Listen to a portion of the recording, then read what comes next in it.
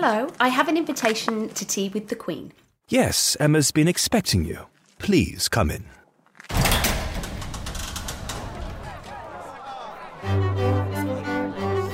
I think that we just massively underestimate, especially as women, our own capability and awesomeness. And it's changed. It's changed my life completely, yeah. Sometimes I think you go through this journey as a business owner and think you're a bit crazy.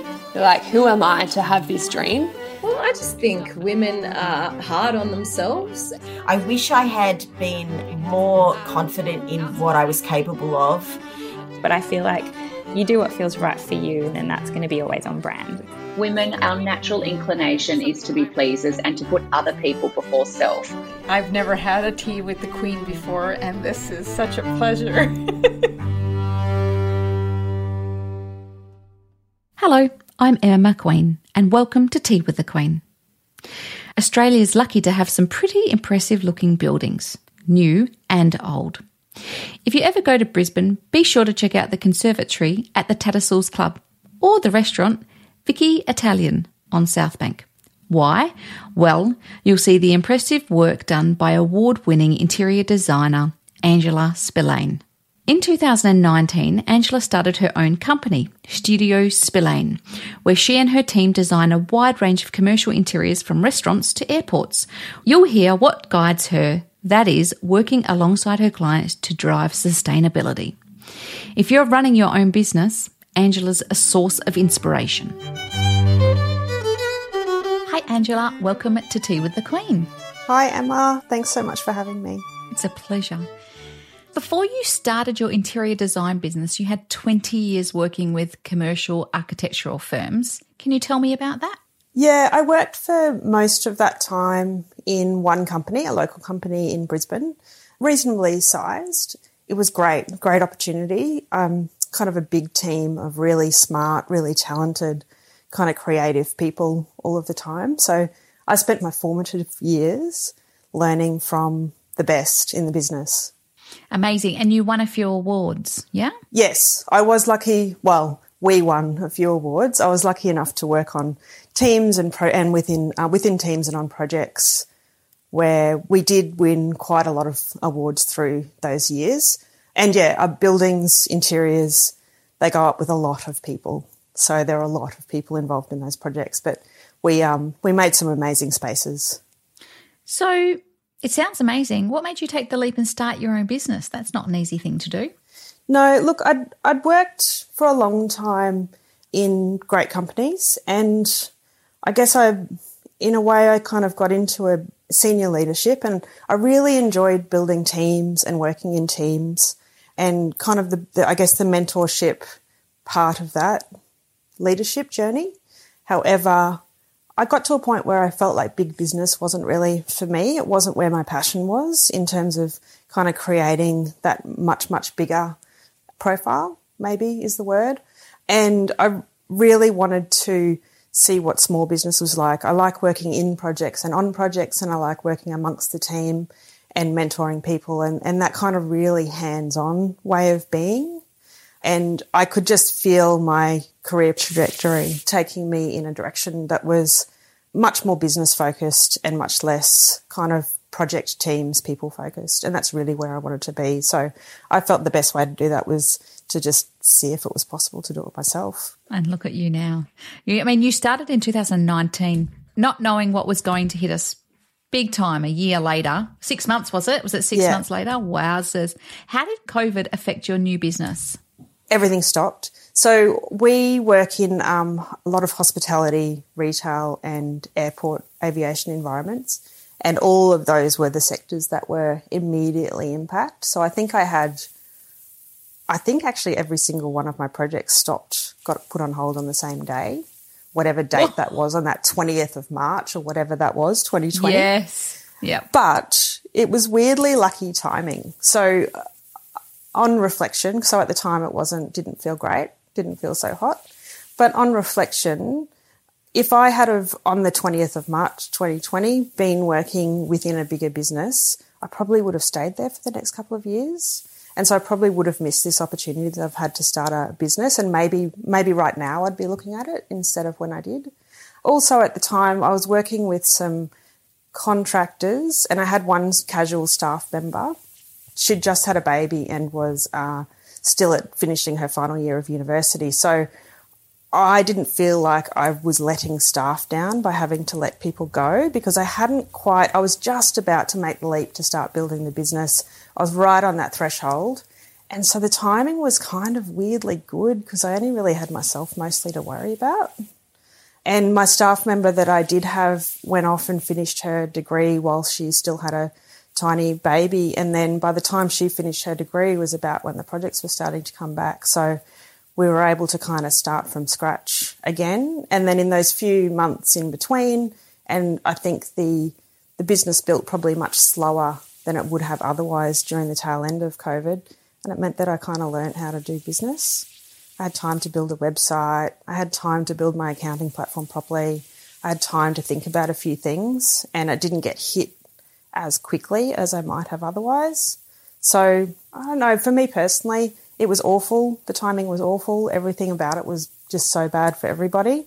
But I don't think I fully lost. I think I squeezed in the middle somehow, luckily, and I just had to somehow deal with not having an income for a few months, which I think, that's where we all were at the time. Yeah, absolutely. I mean, you're pretty cool, calm and collected, Angela. So, no, I'm not sure much ruffles your feathers, but also the rest of Australia was in the same boat, right? Tell us, what do you do and what companies do you help? So we work across hospitality, retail and aviation sectors. So I'm an interior designer. So an interior designer essentially is effectively the inside of a building, so the inside of the envelope. So we might work on restaurants or retail centres or airport terminals. We're doing a lot of airport terminals now in the COVID recovery that they're going through. Beautiful.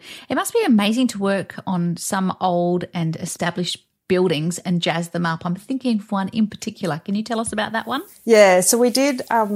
We've been working for the Tattersalls Club here in Brisbane over the last few years, and we've been helping them relife part of that asset. So they're a heritage building that was built in the early 1920s, the first stage of it. And then through the 20th century, there was kind of multiple extensions to that, including some that was done in the 90s.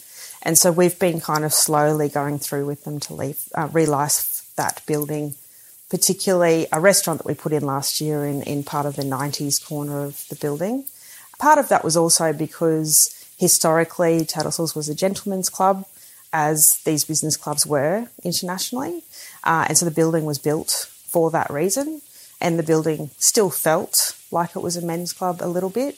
And so we've helped them to let a bit more natural light in, to really play with the building, to create something that we believe extends the building's kind of personality from its history and doesn't look, we didn't completely go in and make it pink and frilly, but it does feel like a place that women can feel welcomed at as well. So kind of helping them on that diversity journey and getting essentially more people into the building and really relifing the building, which is something I'm passionate about as well.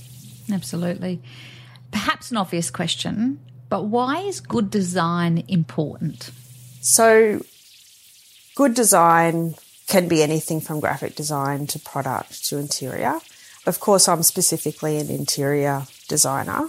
So essentially what we do is we improve how a building might be used. So the benefits might be spatial, they might be aesthetic, they might be functional, they might be experiential, but we essentially take a building and make it better.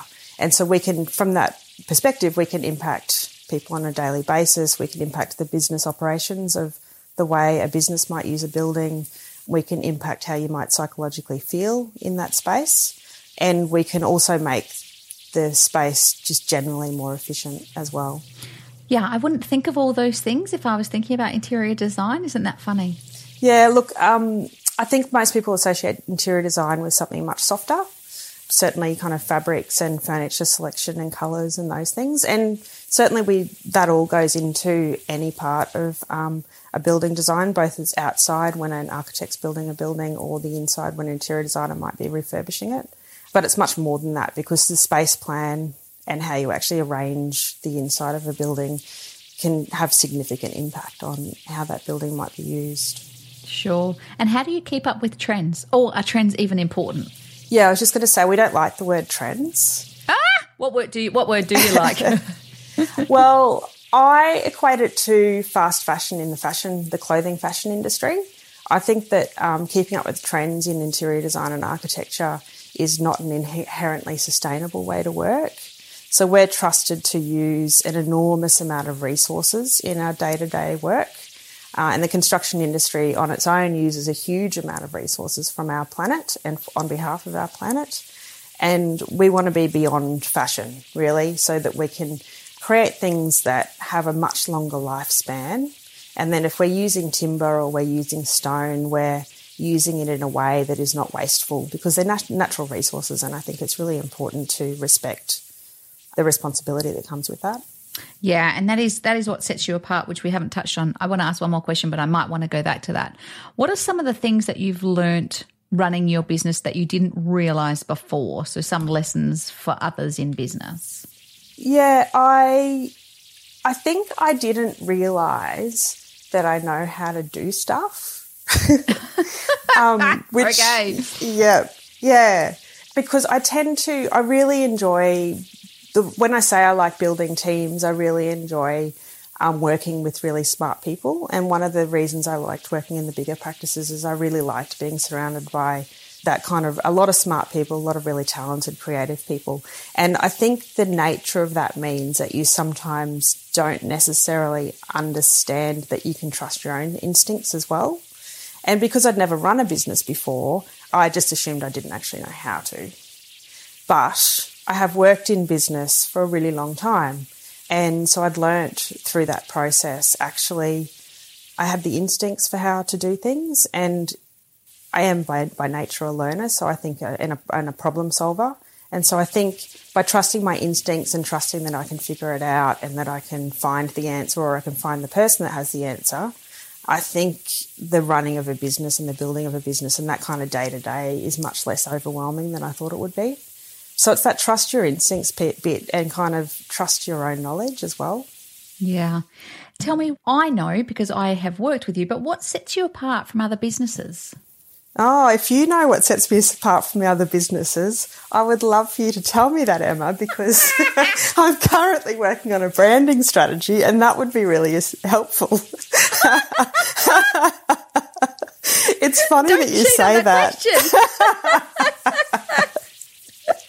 Look, I think we have a very strong focus on integrity and sustainability that I think I naively thought everybody did, because I do honestly believe that everybody should.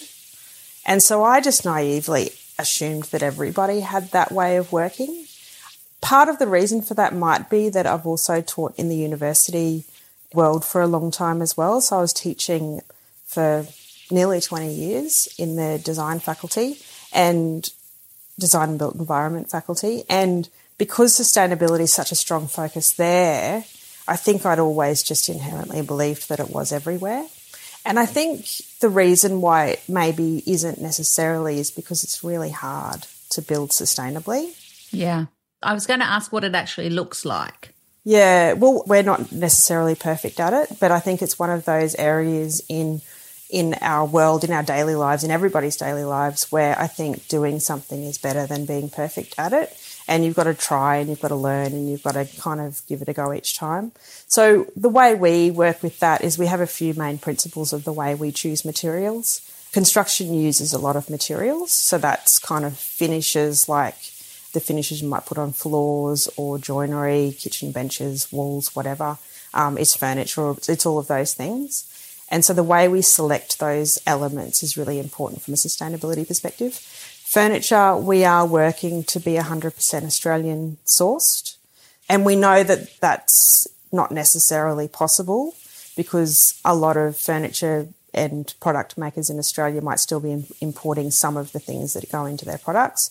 That's okay. We're giving it a go. We're specifying 100% Australian designed and 100% Australian sourced, and both of those separate criteria are important for us. And then each time we select a new finish or element, we're really thinking about its impact in the long term. So does it have recycled content? Can it? Is it possible for it to have recycled content?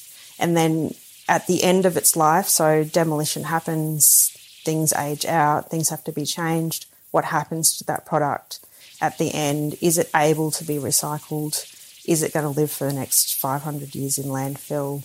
Is there an element of circular economy we could bring into it? So can it be repurposed in another project for someone else? Those kinds of things. So we're asking ourselves those questions on every project. I don't think we're necessarily getting it right all the time, but I think that asking the questions is our responsibility right now. Yeah, absolutely. There is something else that I feel that sets you apart, which you haven't really touched on, which is about the people element or your people philosophy, I suppose we could call it, because you're very passionate about people in your business. Can you talk to us about that? Yeah, so there's 5 of us in my business at the moment. We're all women, 5 women. That's partly the nature of being an interior designer as well, because I think the current percentage is 76% women in interior design. And I'm very passionate about supporting people through their journey, about kind of working with people on their whole of career. So particularly our grads, we do have conversations about what they might want to do when they grow up as a way of talking about it, whether that's with us forever or whether that's going in a different direction in different companies or even countries. My way of thinking about it is that I might be able to help them do that. And if we talk together about it, then I'll get notice if they decide they want to leave and move on to someone as well, right? So I can help them do that, and I think there's a karma element of that comes back to you as well. And I believe in flexible work. I always have. Most of my career, the big part of my career, I was a single parent.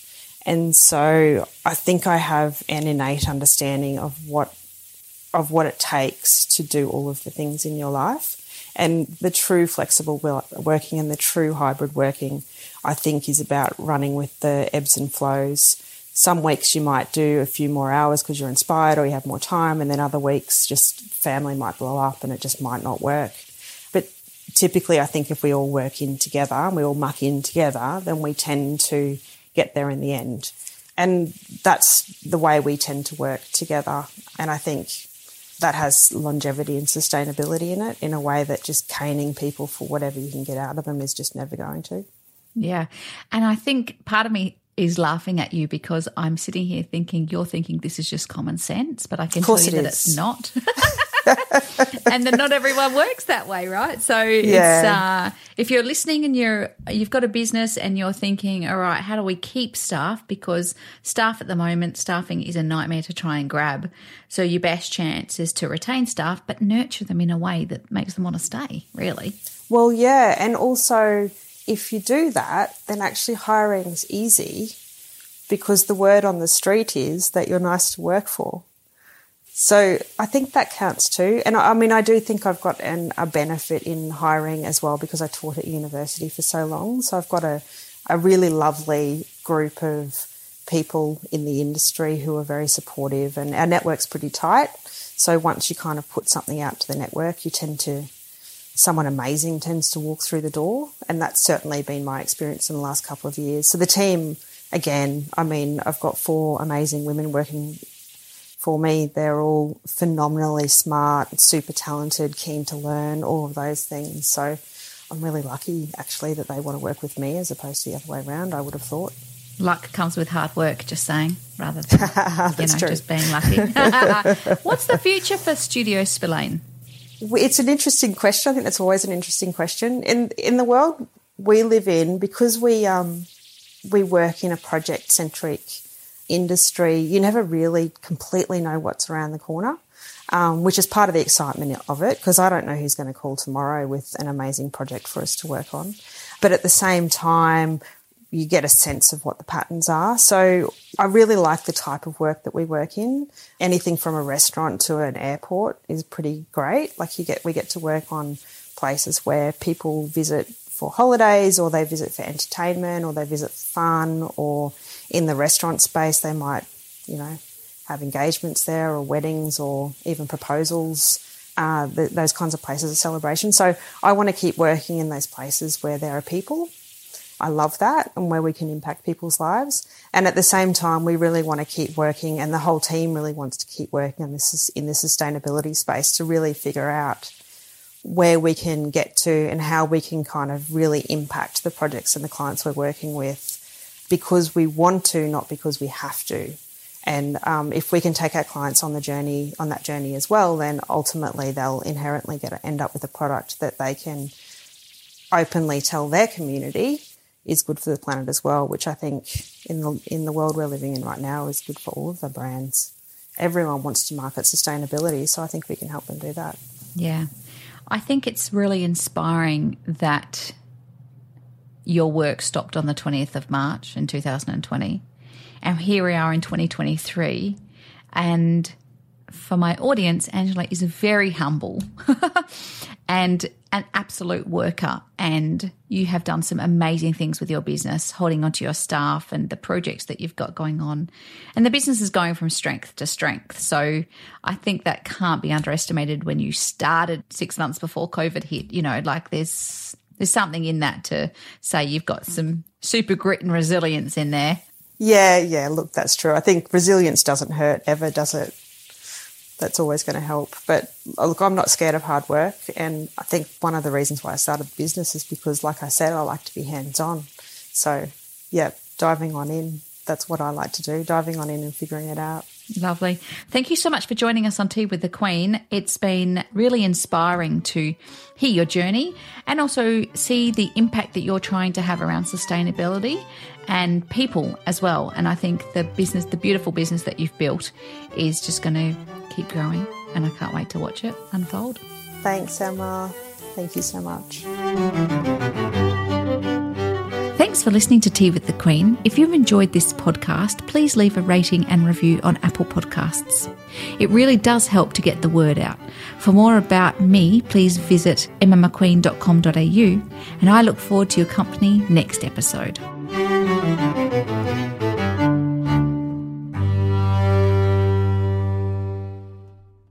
Goodbye.